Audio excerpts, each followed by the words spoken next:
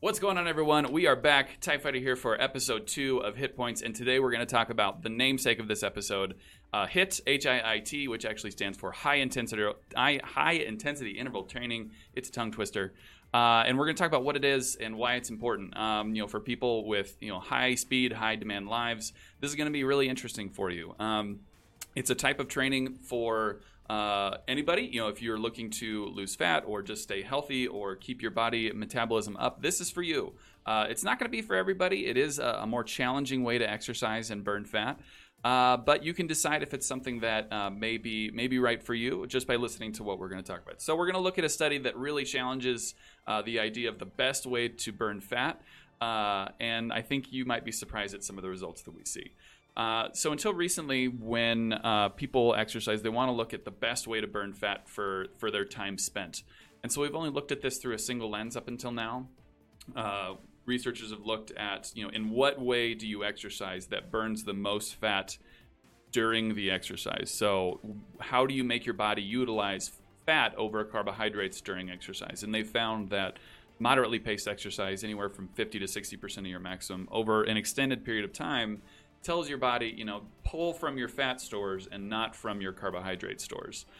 Because if you walk too slow or if you sprint too fast, your body tends to use the energy that is most available to it.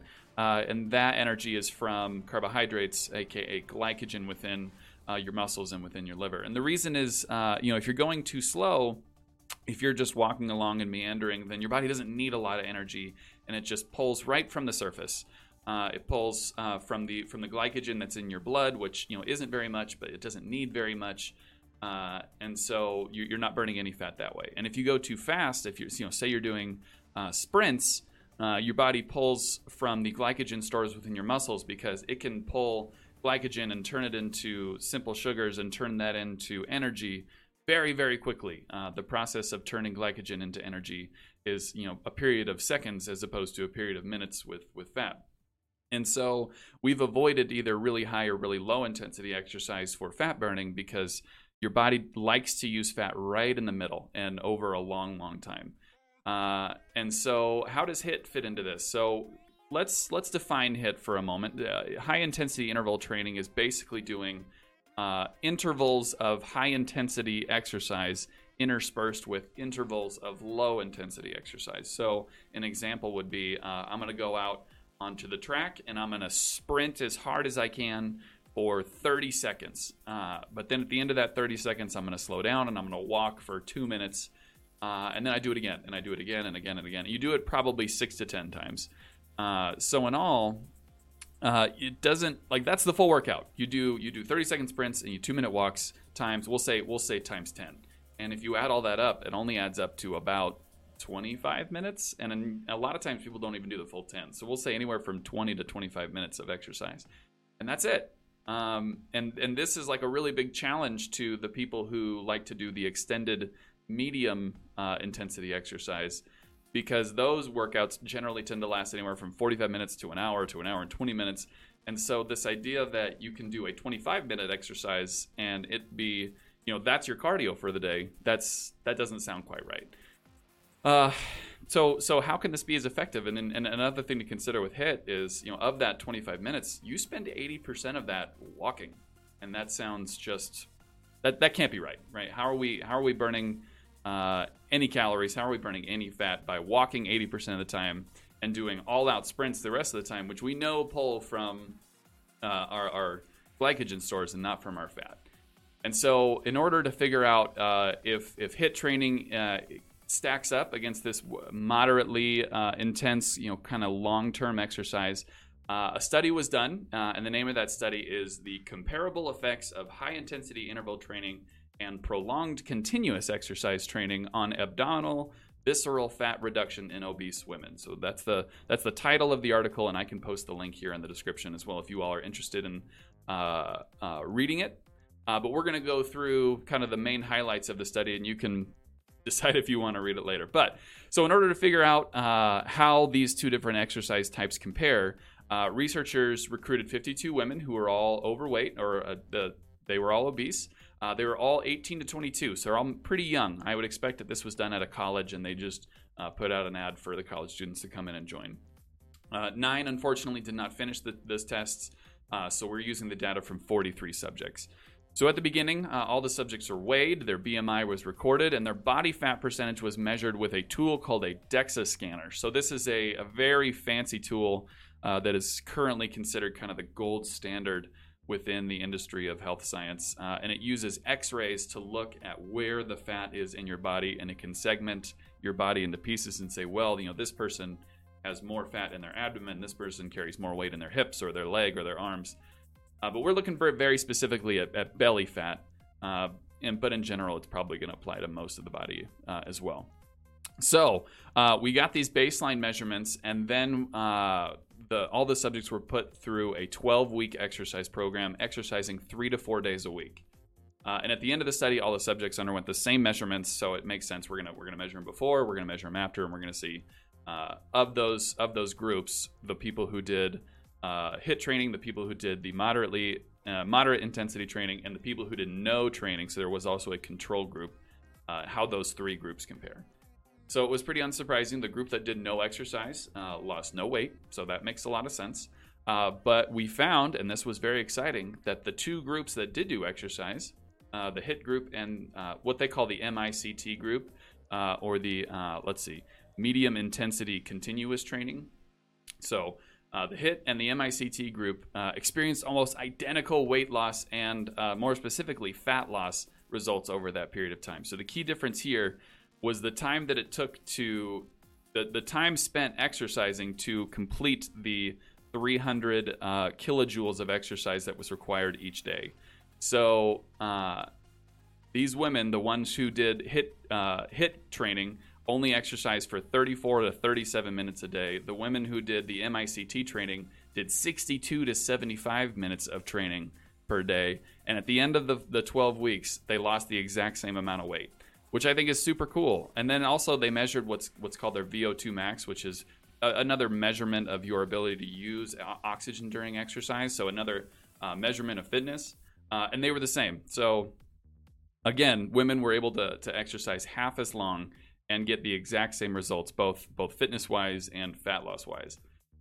And so we got to ask why. Why is it that women are able to exercise only half as much and get the exact same results? This is super cool. How do we cut our exercise in half?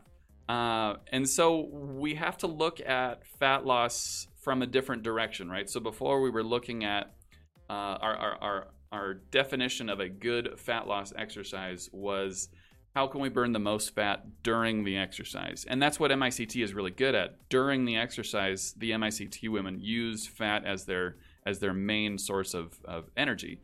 But the HIIT group definitely does not. And so why does it work? So when your body is put under stress, when you go into exercise, it doesn't immediately come down back to zero. So if you sprint and you're sprinting for 30 seconds and you're feeling really tired and you feel the burn, and then you stop, you slow down, you walk, does your breath immediately come back to resting levels? No. Do your legs instantly stop hurting? No. Can you immediately start sprinting again and go just as hard and fast for just as long? Of course not. There's a recovery period. There's a slow but steady back to normal. It doesn't drop off back to normal, but is a slow and steady come down from where you were, when you were excited and when you were stressed. And so another thing to know is that when you exercise, your body doesn't fully come back to 100% of where you were before, doesn't completely reset for a long, long time. It's like 24 to 36 hours after you're done. And the level of metabolic increase that your body maintains over this recovery period is highly dependent on the intensity of the exercise that you put it through in order to get it excited. And so if you are doing medium intensity exercise, your body is only going to maintain a medium level of increased metabolic activity for 24 hours following the exercise. But if you're doing high intensity interval training, your body is going to maintain a much higher level of metabolic increase following the exercise. And so that's where the researchers decided. They decided that because these women were maintaining much higher levels of metabolic increase after their exercise compared to the medium intensity women, their body was burning more calories following the exercise. So while they were not exercising, they were burning more calories in their off time compared to the women who were burning more calories during the exercise. And so there you go. You got a much greater boost in resting metabolic rate, and that led to success of an equal nature after having only exercised half as long. So it's pretty cool. There you go. That's high intensity interval training, and this is something that you as a exerciser can start doing right away. You go to the gym, you can crank the treadmill up high as fast as you can go, and this is not something you want to short on. You want to work really, really hard for short bursts of 30 to 45 seconds, and then slow it way down to easy walking pace for about 2 minutes. And so the ratio of your high intensity to your low intensity is where you can really start to crank up the difficulty. So generally the recommendation is to start with a 4-to-1 ratio of slow to fast. So 30 seconds of running followed by 2 minutes of walking. And if you want to make it harder, you go 30 seconds of running followed by 90 seconds of running. And then if you want to really be a champion, you go 30 seconds of running followed by 60 seconds of walking. And then you just go back and forth, flip-flop, running, walking for generally it's 6 to 10 rounds. It doesn't have to be a period of time. We don't always want to do 20 minutes. We don't always want to do 25 or 30 minutes. We want to go a number of rounds. And so try to get yourself to 10 rounds. If you feel like you really can't do any more than 6 or 7, then do 6 or 7, and then try it again in a couple days and see how you do. But that's high intensity interval training. It's very simple. You can do it on a treadmill, you can do it on a bike, you can do it on a rowing machine, you can do it on an elliptical, you can do it on the track, you can do it wherever you want, as long as you're working extremely hard, followed by the ability to slow it down very easily. So there you go, everyone. That's your discussion of high intensity interval training and how it compares to moderate intensity continuous training. I hope you learned something. I hope you feel like this is useful. Again, if you feel like this was fun or interesting to you, please feel free to share this along to someone that may also benefit from it. I would appreciate that greatly. If you have any questions about the study or how they did it or how it works or how science works or anything like that, I'm available across all the social medias, Twitter, Instagram, Facebook, and ask away. I'd love to answer some questions via the podcast, or just we can do it privately if you feel uncomfortable with that as well. So again, my name is TIE Fighter, and I will be back very soon with episode 3. We got an ingredients question that we're going to be looking into for that one. So look forward to that. And otherwise, thank you so much for listening, and I'll talk to you soon. Peace.